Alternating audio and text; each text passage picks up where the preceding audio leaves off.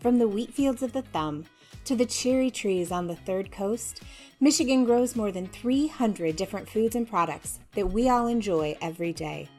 We're on a mission to find every local restaurant, manufacturer, and food company sourcing their ingredients right here in the Mitten. And in the process, bridge the gap between the farm and your fork. We want to introduce you to all things Michigan agriculture and food. This is Michigan AF.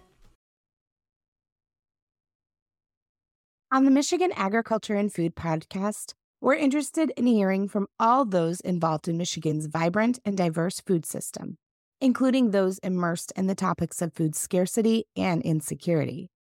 Our Michigan-grown, Michigan-great ambassador, Carly Claucherty, recently spoke with staff members at Forgotten Harvest about the important work they do to get food into the hands of Michiganders who need it the most. Hi, everyone. My name's Carly Claucherty, and I am an ambassador with the Michigan Grown, Michigan Great campaign. And I'm here today hosting the podcast with a few members from Forgotten Harvest, which is an organization that's dedicated to relieving hunger and preventing nutritious food waste. So I have Chris Ivy, Lori Satera, and Mike Yancho with me, and I'm going to have them introduce themselves and tell us a little bit about what Forgotten Harvest is. So take it away. Sure. Christopher Ivy here, Forgotten Harvest. I'm the Director of Marketing and Communications. I'm Lori Satera, and I am the volunteer coordinator at the farm in Fenton. I'm Mike Yancho, and I manage the farm in Fenton. And Forgotten Harvest is Metro Detroit's largest food rescue organization. For the last 10 years, Forgotten Harvest has rescued and distributed on average of about 40 million pounds to Metro Detroiters in need. The organization was founded in 1990 by a woman named Nancy Fishman. The idea for the organization started actually when Nancy herself, as an individual, was in need of support. She fell upon hard times, as many people do, and she needed a little help. She needed a hand up. And she vowed that when she got back on her feet, she was going to give back to the community that helped her. So when she got back on her feet, she got in her Jeep Cherokee, as the story goes, and she went out and she rescued some food from a wedding venue. And she took that food and drove it down to a facility that was able to pass that food out. She did that for about a year, just on the weekends. And I believe there was a story written about her, and she got an anonymous gift of $100,000. With that $100,000, she was able to buy a van. And with that van, the organization 33 years later is turned into, like I said, Metro Detroit's largest food rescue organization. We've got a fleet of 38 trucks now, semi-trucks and box trucks. We're about 113 employees, and we rescue, on average of about 40 million pounds of food a year now. And that goes to, we've got 260 something pantry partners throughout Metro Detroit.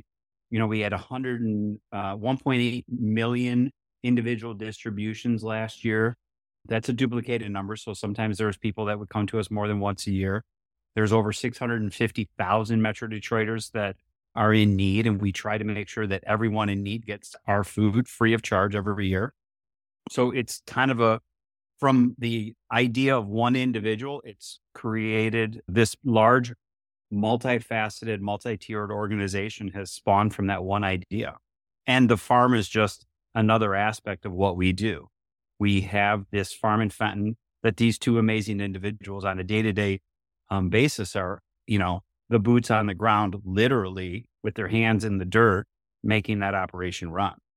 That is so amazing. So you kind of have two separate parts of this. On the one hand, you're rescuing food from what kinds of places? How are you sourcing that food? And then you also have the farm where you're growing your own. So let's start with that first part of where do you rescue these food products from? And what is the fate of that food if it's not rescued? Sure. So the food we get to, the food we rescue comes to us from all sorts of places. It's anywhere in the food distribution network, like a mass producer, like a General Mills or a Kroger or a Costco or a Meijer or a Kellogg's, the wholesale distributor in Battle Creek would come directly to us. Or it's other smaller farms or producers typically in the Michigan Midwest area. We would rescue the overproduction would come to us, or small farms locally. And then we've got rescue stuff that's in the Metro Detroit area. We've got, like, as I mentioned, our 38 trucks.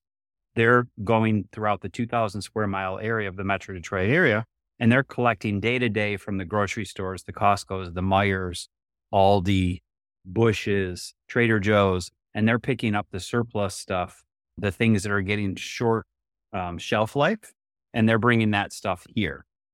The farm, they grow average between 600 to 750,000 pounds of fresh produce that we use every year to sort of give us a baseline of fresh Michigan grown produce that we know that we can count on to help us sort of level set where we know we're going to have that on hand to help us build our baseline and know where we're going to be at least as a minimum of that fresh produce.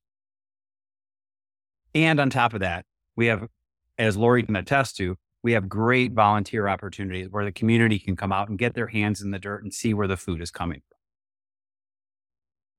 That was going to be my question. You said it's about 92 acres, the farm in Fenton, and you grow around 13 different crops. How do you manage that? How do you decide what to grow?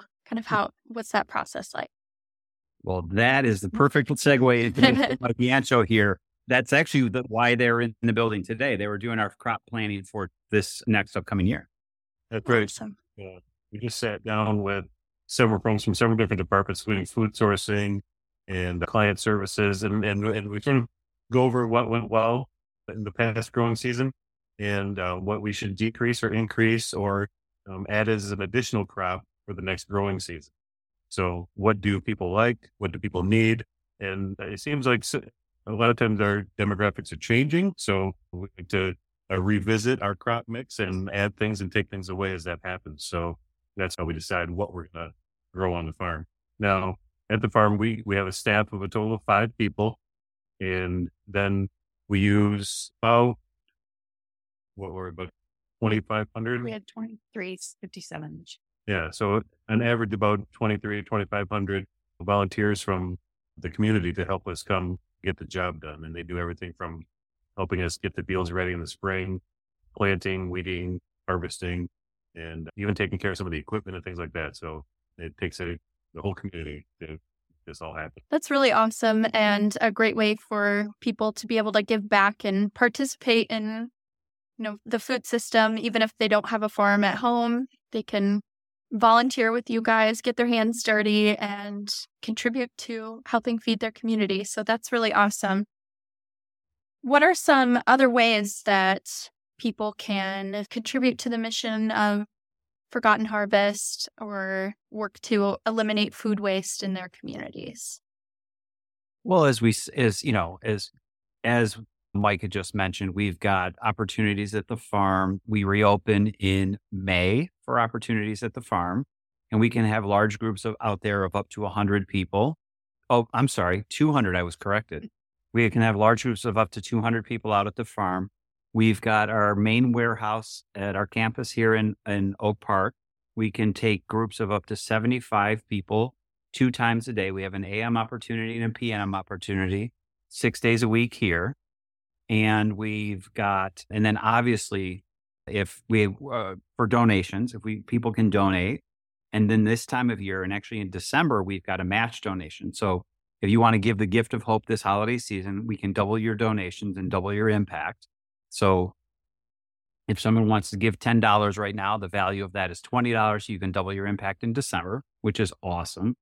And then just overall, just get involved. Someone wants to go to forgottenharvest.org, O-R-G, and just go on our website and they can volunteer, donate, and basically just get involved and be an advocate for your community. Help someone in need.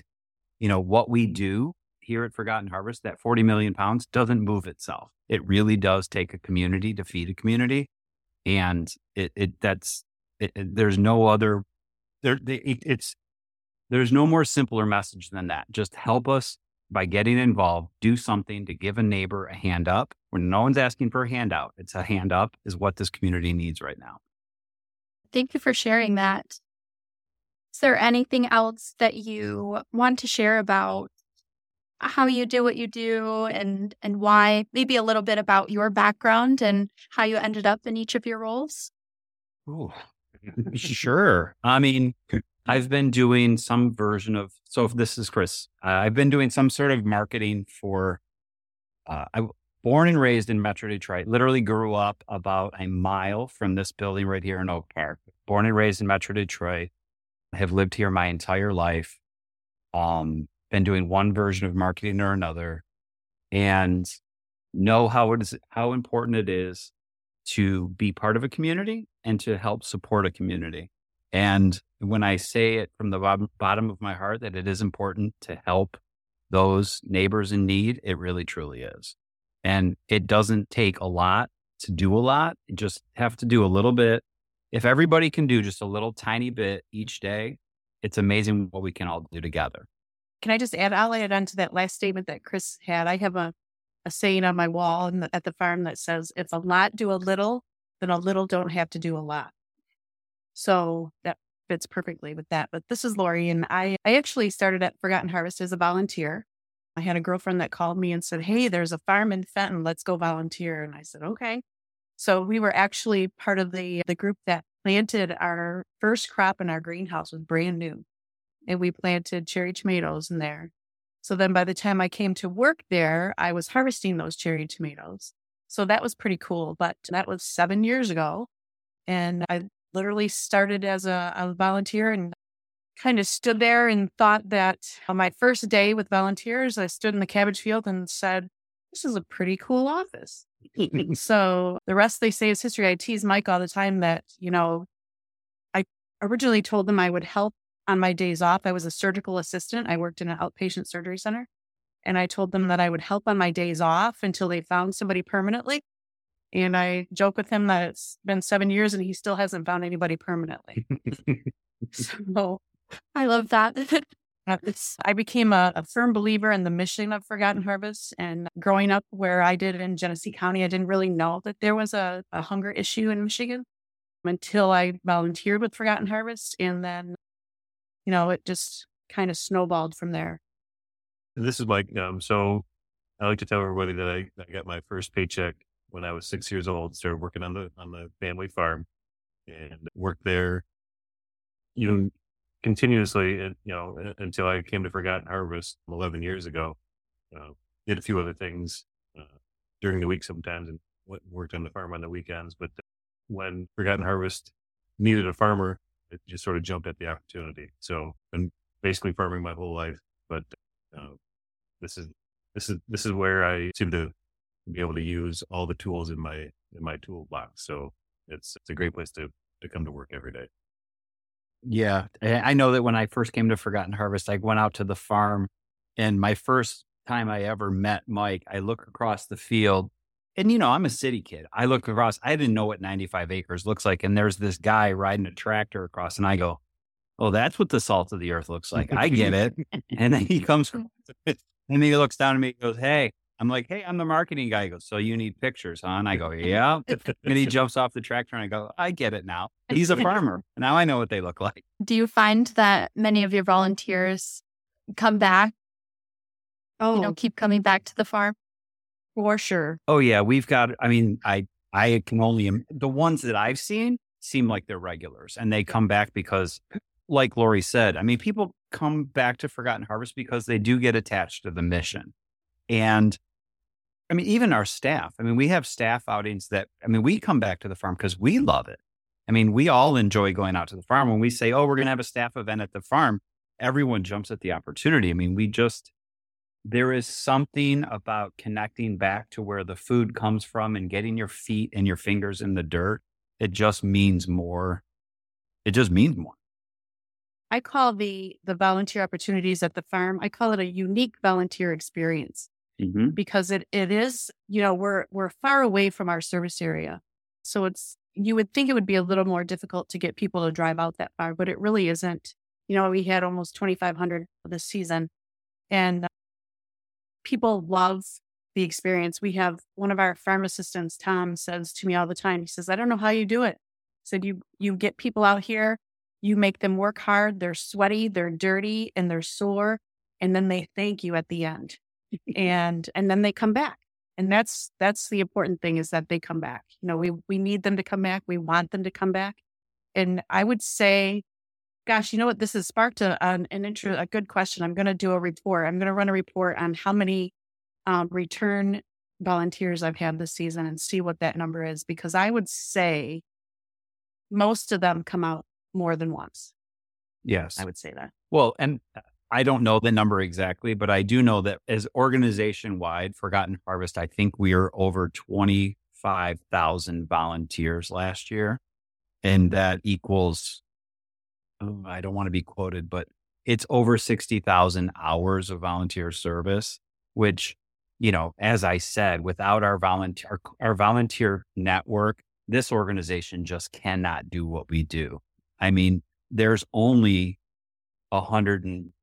between 10 and 115 in full-time employees. That's not even full-time employees.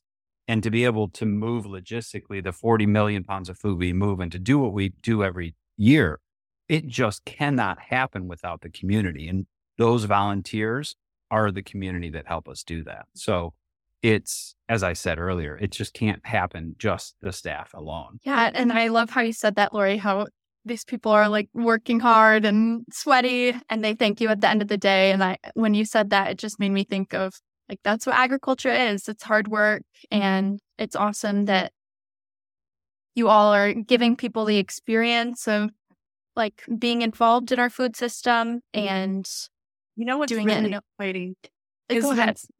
Somebody comes out and they help us plant a crop. Okay.